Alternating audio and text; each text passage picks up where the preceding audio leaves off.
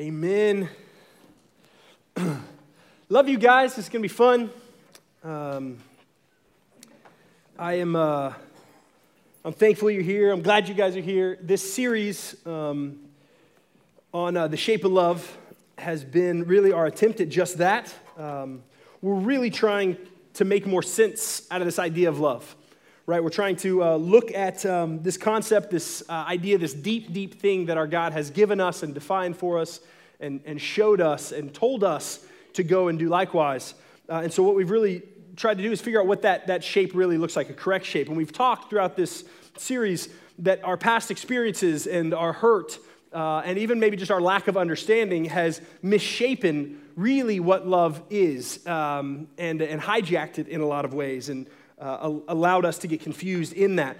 And so what we're doing is we're walking through it. We would love for you guys to text questions. So next week actually is going to be the sermon where I try to just interact based on where you guys want to take us from this series. So for this is now the fourth week, we've really wanted your input to say, man, help shape where you want us to be more specific. Maybe there's whole topics that we haven't covered. I know there's whole topics we haven't covered that you say, man, I want you to dive into this aspect. And we've already gotten a whole lot of text, so we won't be able to get to everything, but I want to start seeing what the themes are that you guys want. So that's what next week is. So the phone number will be on all these screens. So at any point when I'm saying something and you're like, man, what does that mean? Or could you elaborate more?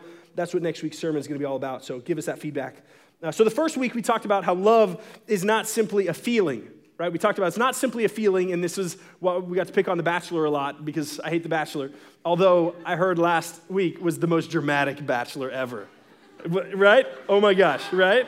Really epic. Like he Mumbles McGee, like didn't know, he's all angsty and he like turned down a bunch of girls. I don't know what happened, but my wife said it was super dramatic. And so this idea, like we're looking for this elusive, magical unicorn of love, and it's this feelings-based lie that we're sold all throughout our media. But instead, we talked about that it's not a feelings-based thing. There's an action. There should be action attached to our love. That a better, more proper definition is that, and that we don't build it on this foundation of feelings. And if we are trying to identify, if someone loves us, we should be able to look at their actions and those validate or invalidate that love. Or they just reveal maybe the maturity level at which their love is. So maybe they say they love you, and then when you look at their actions don't really seem to match that. So it starts to define properly what their love is, as opposed to allowing that person to mistakenly start to shape your view of what love is. And it doesn't mean, and I would also say too, that whenever we are trying to identify if we love someone else or something else, and we're trying to look, man, do I love this person? Do I love this thing? Do I love this ministry or opportunity? And we're trying to gauge that in all those different contexts.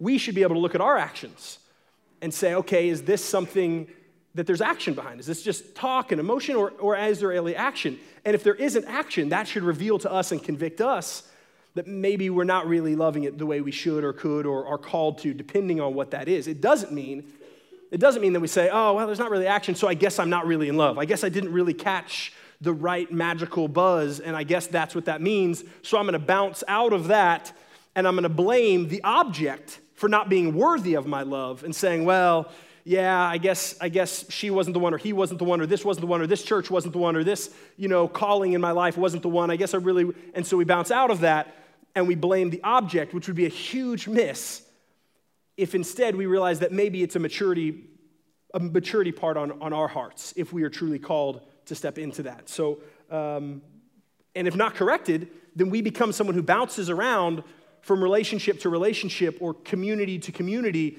And as soon as it kind of becomes inconvenient then we just bounce to another person or community looking for something that seems so elusive, which led into the second week where we talked about love is not something that you fall in and out of, but instead love is steadfast. And love should have a steadfastness to it. And we looked at that in the Old Testament. We looked at how God's love for us is this steadfast, beautiful thing that in our friendships, in our community, it's not giving up on those things. In a romantic relationship, it's standing in front of the other person in their prime and telling them they love them, but also loving that future version of them if you truly have that depth of love and if you truly made that depth of marriage covenant to step into it. And so to be able to love my wife now, sure, she's 32 and she's hot and loves Jesus and all of those things, but also being able to love the 72-year-old version of my wife who has saggy boobs and gray hair and smells bad and all of those things. And yet that is romance and love. To be able to, y'all are caught on the fact that I said saggy boobs, so we're going to have to process that and move past it. But the reality is, love, right? Love should be this steadfast thing. And so the version in that context of a covenant relationship is not, oh, I love this version. It's, I love all of these versions, and I'm committed and pursuing and walking with and get excited about that version. And for her, to me, praise God for that. Because I have long passed my prime. Every day, I get closer and closer to being hideous and morbidly obese. Every day. And so, her love that is steadfast, there's a depth to that. And then last week, we talked about how love is a tool. And love is a tool that God has designed to form us into the image of Christ. And for us to use to form others into the image of Christ. Because that's our goal, and that's God's will for our life. And in that tool, there's these two really important sides of that. There's two ends to that tool that have to stay together, and that's the idea of truth and grace. And so often we want to just love someone with grace and no truth, and we talked about how that's just tolerance, right? It's not actually real love. It's just, oh man, we just have grace for somebody, but there's no truth attached to that. There's no depth to that. That's just tolerance. Or we love someone with just truth, and no grace attached to it, and then that's just hateful. Like, that's not what love is either. And we looked at John 8, the story of the woman in the well. The woman who's caught in adultery. And she gets brought before Jesus. And she is caught in the act of adultery. And Jesus Christ, the God incarnate, looks among all of her accusers who are ready to stone her to death. And he looks at them, and he calls them out, and he tells them, if you are without sin, you can cast the first stone. And they leave, and he protects and he shows this grace for her, and then he gets down in the dirt with this woman who is covered in shame and covered in guilt. I mean, she's guilty. And then he says, go and sin no more. So he doesn't say, hey, no one should judge you. Don't ever judge people. He says, no, your sin is sin. And you need to never sin. You need to sin no more. You need to run from that. You need to flee. You need to hate sin the way I hate it. But we see this beautiful picture in John 8 of truth and grace. So tonight is going to be, I think, I'm not just saying this because you're stuck in this room now and I'm supposed to say these kind of things. I really think it's going to be the most important thing we can look at when we talk about biblical love. I don't think we can actually love well, or correctly, I should say, truly love without this understanding that we're going to talk about tonight. I think our understanding of this is key for how we love someone else, how we love someone who's undeserving of our love, or anyone. And that truth, the foundational truth, is the picture of sacrifice. That's what we're going to see in the shape of love tonight, is there should be this picture of sacrifice.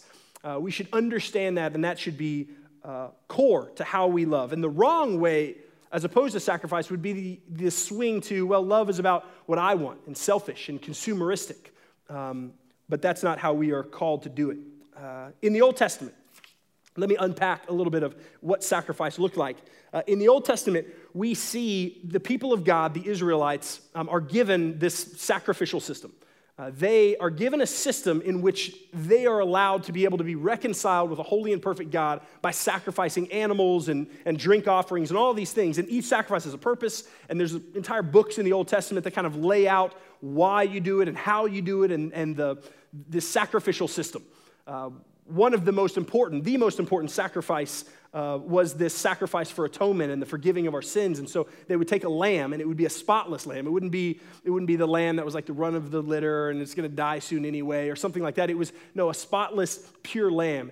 And they would take it to the priests. And that lamb, perfect lamb, would be killed, and it would be messy, and its blood would be everywhere, and its blood would be poured out. And it was this really gory thing that happened in the Old Testament that God commanded to say, you're going to do this picture of sacrifice for the forgiveness of the sins you're in, but also as a picture of the faith of the one ultimate sacrifice that is to come. And so why is that sacrifice, right? animals being killed, I think, is often what we think of when we talk about biblical sacrifice, specifically in the Old Testament. Why is that key to our love? And here's where we're going with this tonight. One big concept, and then we're just going to ask 3 questions and just jump back into worship. Why is sacrifice key to our worship? It is key to our worship. It's key to our understanding of love because we are sinners.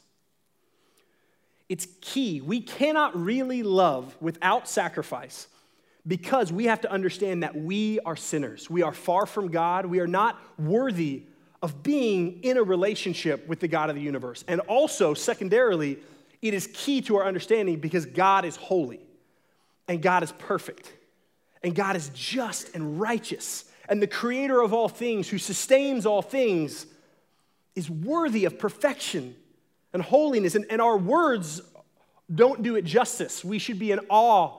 It should be an awesome thing to think and dwell and look at who God is and how perfect he is.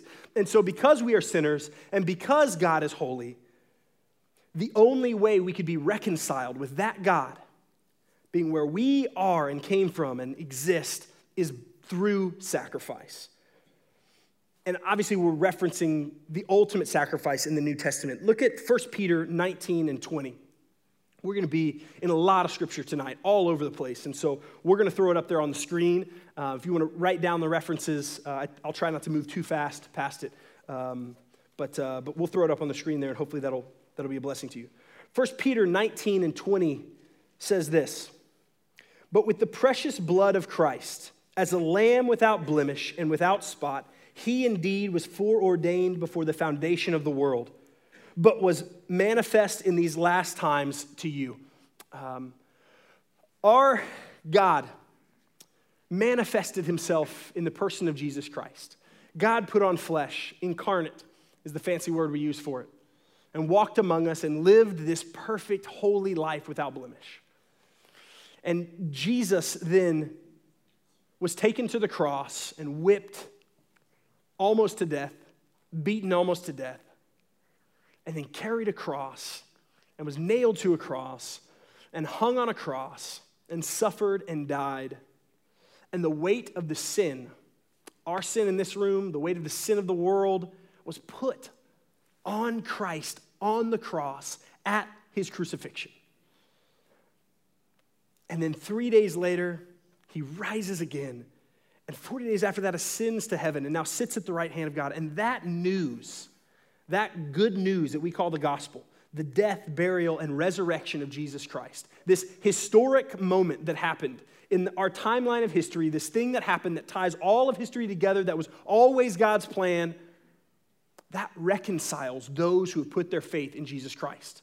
That gospel of Jesus' death and blood as the perfect lamb being poured out for all those who say, yes, that's my God. I surrender to that God. My faith is in that God.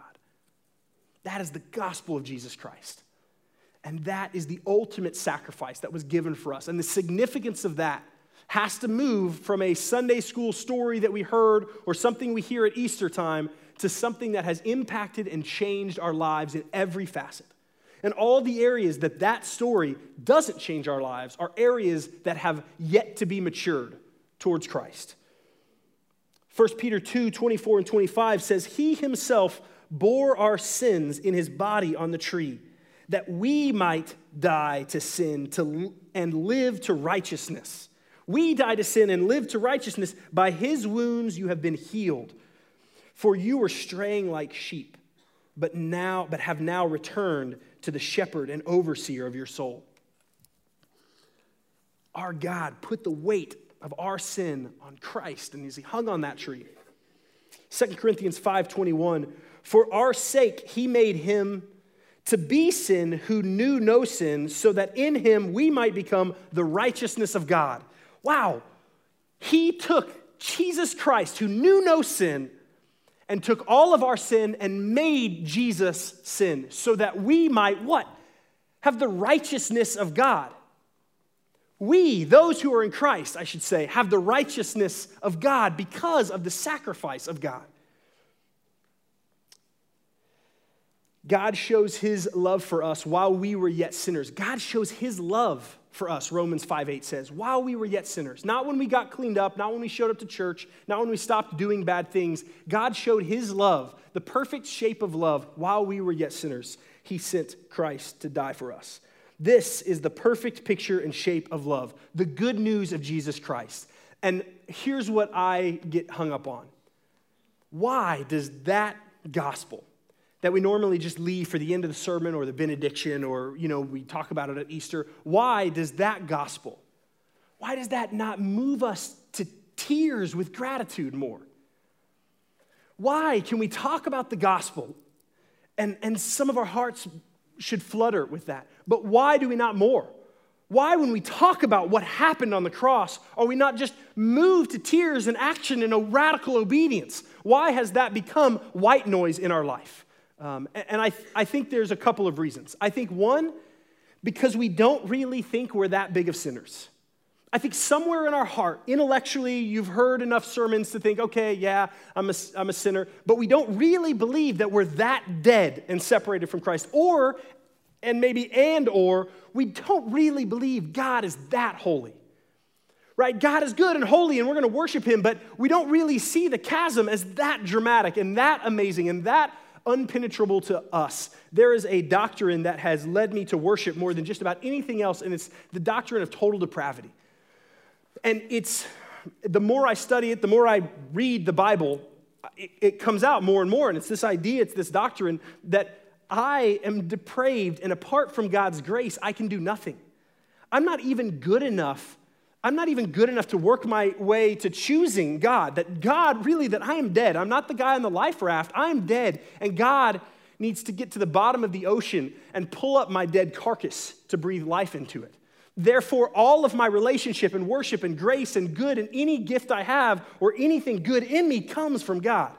And so this doctrine and this idea of total depravity, this truth we see should stir my heart. And I should see that chasm between us as greater and greater. I think there's a question we ask, and it's a really good question.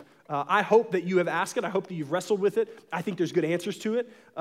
It is the question of, if God really loves us, and God is holy, and he's good, and he's in control, why would a God who is in control allow bad things, tragic things to happen to good people? Right? Why would a good God and a powerful God let bad things happen to good people? It is a great question. And I'm not afraid of answering that question. If you want to text it in, we'll talk about it next week. But I'm not going to answer that in this sermon. But you should wrestle with it. But here's a question I want to throw out that I don't think we ask near as much, and I think we probably should. And that is, why does a perfect and holy God, who is perfect and holy and righteous, why in the world would he sacrifice his son for me, who is sinful and broken? Why would God do that? Why would God show me grace? I don't deserve grace. Inherent within the idea of grace is that I don't deserve it. Why would a good God do that? You see, we are not the damsel in distress. We are not the damsel in distress that God needs to come and help and save. We are the terrorist. We are the terrorist who is attacking and assaulting the kingdom of God. We are the terrorist who is trying to overthrow our king with our actions and with our pride and with our sinfulness and selfishness. We are the terrorist who is attacking our God and our king. And our king then goes and takes his only son, and while we are still terrorists, lays his life down for us. Why would God do that? That's the question we should wrestle with. Why would a perfect king, while I'm a terrorist against him, take his son and have him slaughtered so that I might be accepted into his kingdom of grace? Why would God do that? That should lead us to understand and feel a weight of God's sacrifice. We shouldn't hear the gospel of reconciliation of Jesus Christ and not be moved and not think, well, I was kind of the damsel and he's a good God and he saved me. No, I'm the terrorist. You are the terrorist. The wrath of God is what you deserve. I love you. Remember last week, truth and grace? The truth is, you deserve hell. I love you enough to tell you that. But if you've experienced the grace of God, if you've put your faith in Christ, you don't get it. You get Christ. You get righteousness. That's the gospel. It should move us. And we should celebrate with righteousness, and we should celebrate with everything we have, and our lives should be in response to that. That is the core sacrifice that to not understand and to not understand deeply will limit how we can love other people. And if we don't understand that deeply, and if we don't see and appreciate and receive, then we will never be able to love other people or receive love the way we're called to. 3 questions we're going to ask. Do we see it? Do we see the gospel? Do we receive it? And do we respond to it? Do we see it? Let me read you a story. Matthew 18. It'll be up on the screen for you too. Matthew 18. Jesus tells this story to his peeps.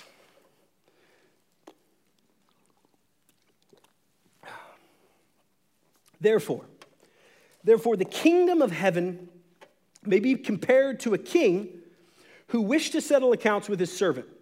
When he began to settle, one was brought to him who owed him 10,000 talents. That's a lot of money.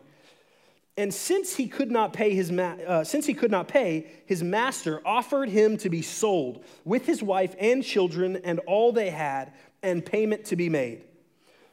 So the servant, which is what he deserves, it was a debt owed, and he's got to cash it in. The king's going to cash it in. So the servant fell on his knees, imploring him, "Have patience with me, and I will pay you everything." And this is big, man. Verse 27, I love this. And out of pity for him, the master of the servant released him and forgave his debt.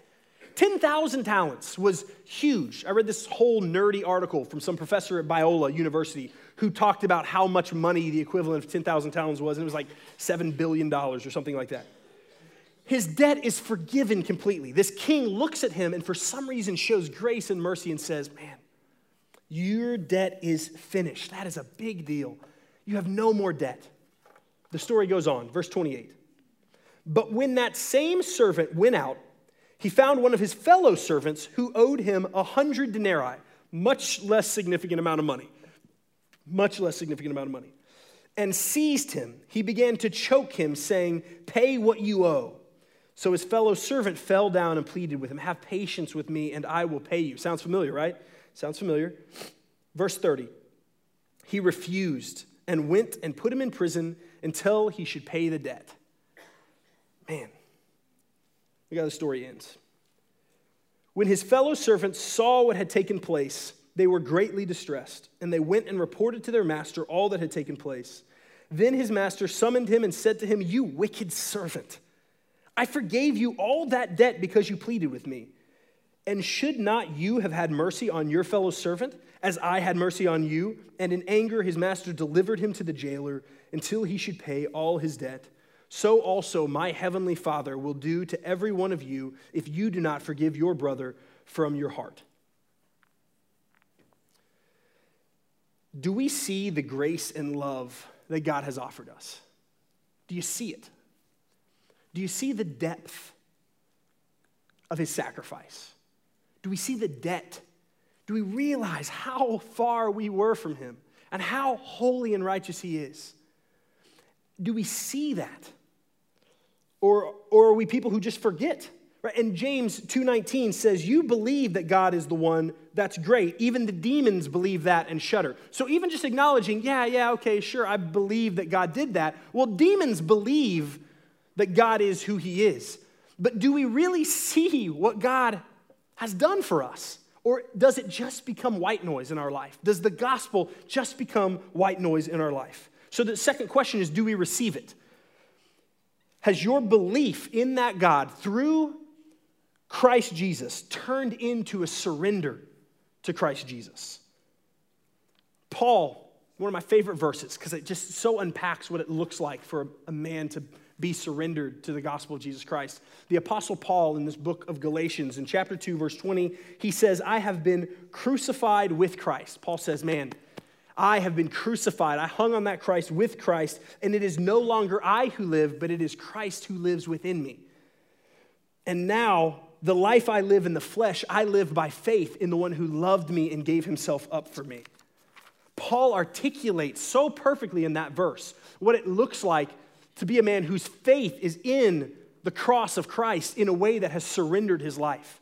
Man, I am crucified with Christ, and my life is now, I have been set free, and now I'm no longer a slave to sin, but I'm a slave to righteousness, Paul says. And it's this beautiful, beautiful exchange that we get. And his life is no longer his own. He didn't check a box, pray a prayer, now he's going to go on doing his life. No, his life is no longer his own. 2 Corinthians 5, 17 through 19. Therefore, if anyone is in Christ, he is a new creation. The old has passed away, behold, the new has come. Has that happened in your life? Are you a new creation? All this is from God, who through Christ reconciled us to himself and gave us the ministry of reconciliation. That is, in Christ, God was reconciling the world to himself, not counting their trespasses against them, and entrusting to us the message of reconciliation. And then verse 20, therefore we are ambassadors for Christ, God making his appeal through us. We implore you on behalf of Christ, be reconciled to God. Has the gospel of Jesus Christ, this sacrifice that reconciles you, has it moved you from something you understand and see to something you surrender your life to? Has it moved you from something that, I get it, I see it, I'm starting to wrap my head around it, to something that you surrender your life to, that you are a new creation, that your life is no longer your own, that you have been reconciled? Last question, do we respond to it? This love, without a doubt, demands a response. The love that Christ has for us, the love that God shows for us, to us on the cross, demands a response. The cross demands action. So I want us to look back in 2 Corinthians 5, and we're going to slide up a little bit from what we just read in verses 17 to 19, and we're going to look at the verses before that, starting in verse 14. For the love of Christ controls us, because we have concluded this, that one has died for all, therefore all have died. And he died for all, this is important, that those who live might no longer live for themselves, but for him who for their sake died and was raised. So after this exchange happens between us and the Lord, and after Jesus gets our sin and we get Jesus' righteousness, we no longer get to live for ourselves. It's no longer ours to live. We've been bought at this beautiful, beautiful price.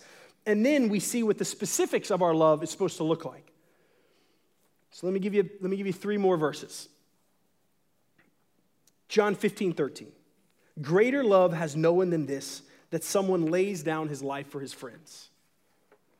Greater love has no one than this, and someone lays down his life for his friends.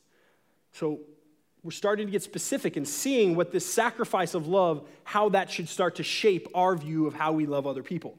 1 John 3:16, by this we know love, that he laid down his life for us, and we also ought to lay down our lives for the brothers. We see a theme here. We see a theme where God is calling us to himself, we're surrendering to him, and now he is calling for a response. He's now calling for action. So we see it, we receive it, and then there should be an action, and this action has this theme of us laying down our lives for our brothers. One more verse, 1 Peter 2:21. For to this you have been called, because Christ also suffered for you, leaving you an example so that you might follow in his steps. What should your response to Christ's love look like? So we see it, we receive it. What does it look like to respond to it? The New Testament, the Bible is really clear. It looks like our shape of love should be laying down our life for other people. That's what we're called to do. This shape of love should have sacrifice attached to it. We should be able to see and receive the sacrifice of God if we really want to understand love and be able to love others. But also our shape of love towards the world around us, how we love, how we receive love, we should be laying down our life for others. That's what love looks like. Now, we live in a culture where our blood is not spilled in America because of our faith. right? Our blood, we're not persecuted, we're not martyred right now because of our faith and because of our faith in Christ. Now, some people might be called to other countries where that's not the case, but right now that's not where you live. That's not where God has called you and put you to be people who still right now are called to lay down your life for others. So what's that look like? That's a huge question. And one thing I want to talk about is that you are going to project right now. You're going to project what your heart beats fast for. That's what it looks like. So if you have a heart for international missions, for example, and you just love missions, then as you hear this, you're going to see that and say, I need to lay down my life for international missions. And you would be correct in that. And then also, if you have a heart for the city of Fort Worth, man, we need to lay our life down for the people in the city and the marginalized in the city, you would be correct. And if you look at it and you say, man, I just have a heart for the body of Christ and us laying down our lives, as these verses are talking about Christian brother to Christian brother, laying down our lives for the brother, we need to do that. We need to really lay down our lives in that way, and you would be correct, right? In a romantic context. You know, if you enter into a covenant of marriage with someone else, or you're in an engagement, or you're pursuing towards that end, it's, man, I'm willing to lay down my life and serve sacrificially, selflessly this person. You're going to see through that lens, and all of those are appropriate applications that you're going to just start applying. And I can take some shots at some, but you're going to start applying that. But what I want to challenge you to is don't be narrow to just one. Because maybe you have a heart for the local church, but not the marginalized in the city. And that would be incomplete. Or maybe you have a heart for local or international missions, which is great, go, but also don't neglect opportunities that you have to love the brethren and all of those things. So what does it look like? It looks like ultimate selflessness. What it looks like to love with that kind of a shape of love, biblical love, it looks like ultimate selflessness. It looks like, it looks like building your schedule not around you. It looks like when you sit down and plan your week or plan your month or plan your day, it looks like you're starting to build your schedule not around you, your life being your own, but instead building your schedule and finding places in your schedule to say, man, how can I lay down my life in the context I live in now, in the job I have now, in the relationships in the community I have now? It looks like building your schedule with you not at the center of it, but instead the center of you being obedient to laying down your life. Where can I be selfless to people? How can I create margin in my day, in my week, in my month to serve and be obedient to what Scripture calls me to be? It looks like building your budget, not around you. It looks like looking at all of your income, whether that's $10 or $50, somewhere in between that range. I'm not sure what your income is. It looks like taking that and saying, this is not mine. How can I give? How can I share? How can I be wise and a good steward and not foolish, but building these things not around you, but instead around the call that we are called to lay down our lives, lay down our time, lay down our resources. And it's going to bring rejection, right? Laying down your life, being radical, loving people in a radical way, it's going to bring rejection. It's going to bring hard things. Hard things are going to happen in your life. You're going to have conversations that you don't want to have, but because you're called to lay down your life, you fight through awkwardness and say, I'm going to love this person with truth and grace. And that could be awkward, and that could be sticky, and what they might reject me, and they might push me away, and they might not like me after this, but I'm going to be obedient to that. And I'm going to really try to love them well and speak into their life and continue to speak into their life, continue to walk alongside them. And that's hard. And when hard things happen, here's what it looks like. When hard things, not if, when hard things happen in your life, and you go through tough stuff in your life, it looks like worship. This shape of love looks like looking at the hard things in our life and the suffering in our life that sometimes God allows to happen, and looking at those things and saying, this is hard. And we don't just fake happy faces, but we raise our hands in worship and say, man, praise God that I was considered worthy to suffer shame for his name. Praise God that I was taken through something that the Lord says can refine and chisel and build character. And then the world around us sees you as someone who has laid down your life because you're going through hard things, but your hands are still pointing to God being good. And you still point to making much of God because you understand what sacrifice is and the sacrifice that has been given and the hard things that our Savior has done and the debt that has been forgiven. What holds us back from that? Man, what holds us back from that is I think I can certainly speak to my own sinful heart. I think I'm entitled. What holds me back from laying down my life for other people is this truth and this idea that I'm entitled to my comfort and my resources and my time and my relaxation. And not to be disobedient to say, well, there's no category for rest. There's no category for abiding in Him and creating healthy boundaries to make sure that you are healthy. But man, when our life is poured out, I think that really clashes with my entitlement. Nah, this life should revolve around me and my comfort and my status and my kingdom as opposed to His kingdom come. The true shape of love, it should smell like sacrifice. Ephesians 5:2 says, and walk in love. Walk in love. Do this. Respond to this. Walk in love as Christ loved us and gave Himself up for us. That's how we're supposed to walk, as a fragrant offering and sacrifice to God. Man, for the world around us to see. How amazing for the world around us to see. We do not have the ability to fake that kind of love. I mean, we do for a little bit. Like, we've got some good people in this room, and I've learned how to be a nice guy. I work at a church, so like I know how to put on the nice guy hat, to be kind to people, all those things. But that has to come from receiving love from God in order for me to pour out my life for others. The fact that Jesus' life was poured out has to be what drives me to be able to respond. I can't just fake it. It'll only last for so long, and then I'll get weary and tired of it. And even as you look at these things and you hear and you picture, yeah, that's what love looks like. That's what sacrificial love looks like. Man, people that are really just laying down their lives for the brother and laying down their lives for the lost and serving, and that's what sacrificial love looks like. Man, I sure hope so-and-so hears this sermon. Right? I do that. Man, I hope this person hears it. Man, I'm going to make sure that I tag them on Facebook whenever we post it tomorrow, and I'm going to make sure they listen to this because they need that. But do you see what's happening in my sinful heart when I do that? What I'm saying is I love Josh, man. I love him, and I'm serving, and I'm going to take the short end of the stick, and I'm going to love him with sacrificial love. But wait, he's not reciprocating.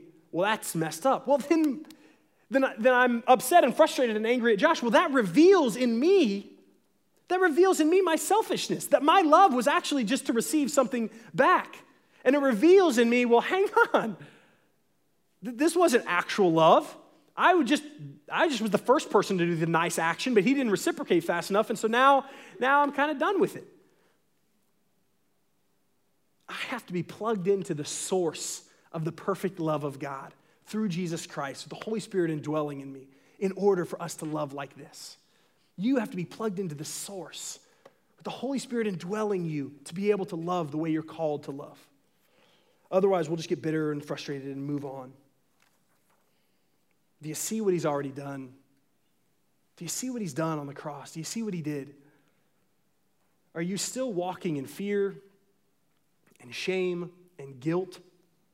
Are you still carrying around this guilt and shame, feeling I'm not good enough, I'm not worthy? Do you see what He did? Do you see that it's powerful enough for whatever sin you bring to the altar? Whatever your baggage and background and sin, whatever you did an hour ago, right? Whatever sin you're stuck in and all of your unrighteousness, do you see that the cross is big enough for that? The power of God, the wrath poured out on Jesus is big enough for that. Do you receive it, or is this just another night where you hear but don't listen? Don't truly have ears to really hear? And then are you responding? Man, if this is true, and if you replied yes to the first two questions, yes, I see the gospel. I see it, and it is a good thing. It's a great thing. It's the best thing. And yes, I have received the gospel. Yes. Then are you responding by giving your life away? In whatever those contexts look like for you, are you responding by giving your life away? Because if you're not, if the answer to the third question is, I don't know if I'm really giving my life away, then I would argue we don't really understand and have properly and fully, at least, received his grace. I don't really understand the sacrifice that's given. Then I'm the ruler, I'm the slave who gets forgiven a huge debt, walks away and doesn't realize how that affects how I love everyone else and forgive everyone else. This challenge applies to everyone in this room too. To the person who put their faith in Christ when they were 5 years old and it was genuine and real and true, and in that childlike faith, you surrendered your life, and every year since 5, you have grown in maturity. Every year, without hiccup in your entire life, you've grown in maturity, and now you're sitting here, and you're 30 years old, and you truly love Jesus in a mature way. Great. But we should still be challenged and convicted in deeper ways when we ask ourselves the question, how are we responding to this? We should never grow tired of sitting and doing business with the Lord and saying, I hear the gospel, but how am I responding? How can I respond deeper, Lord? What are other ways that I need to respond to your love in ways that I can be selfless and sacrificial and shape love for the world around me because it has been shaped by your sacrifice in my life? What does that look like, Lord? Show me deeper and deeper and deeper ways. That is God's challenge to the deepest part of the deepest believer. And to not respond is to not get it. And the depth at which we respond to others with this loving sacrifice, it reveals the depth at which we really have received this. And we can't love others without it.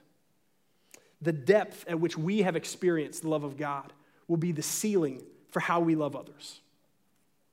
So if our depth of the gospel is, it was great, well then the ceiling for our ability to love and be obedient to what Christ calls us to do will hit a pretty shallow ceiling if we don't dig that depth deeper and deeper and deeper.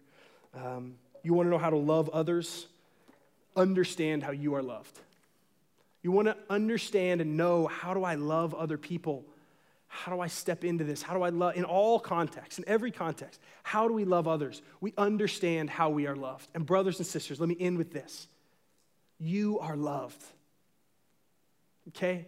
I know those are just my words right now. And what I'm begging to happen is that the Holy Spirit right now affirms the truth of this scripture. You are loved. Brothers and sisters, you are loved, and the gift, the cost that was given for us was so great. Our Savior hanging on a tree. You are loved. Let's stare at that. Let's fall in love with that. Let's never turn that into white noise that we hear or supposed to tag on to a sermon or a benediction. Let's always look at the gospel and say that has to shape love for us. How Jesus has loved us is amazing. Sisters, you have not gone too far. You are not ruined.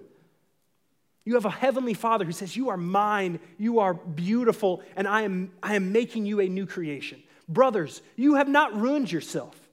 Your lack of religion or your lack of biblical knowledge or your sin or your past or your self-righteousness, your wicked, wicked self-righteousness is not enough to disqualify you from the God of the universe saying, you are my boy.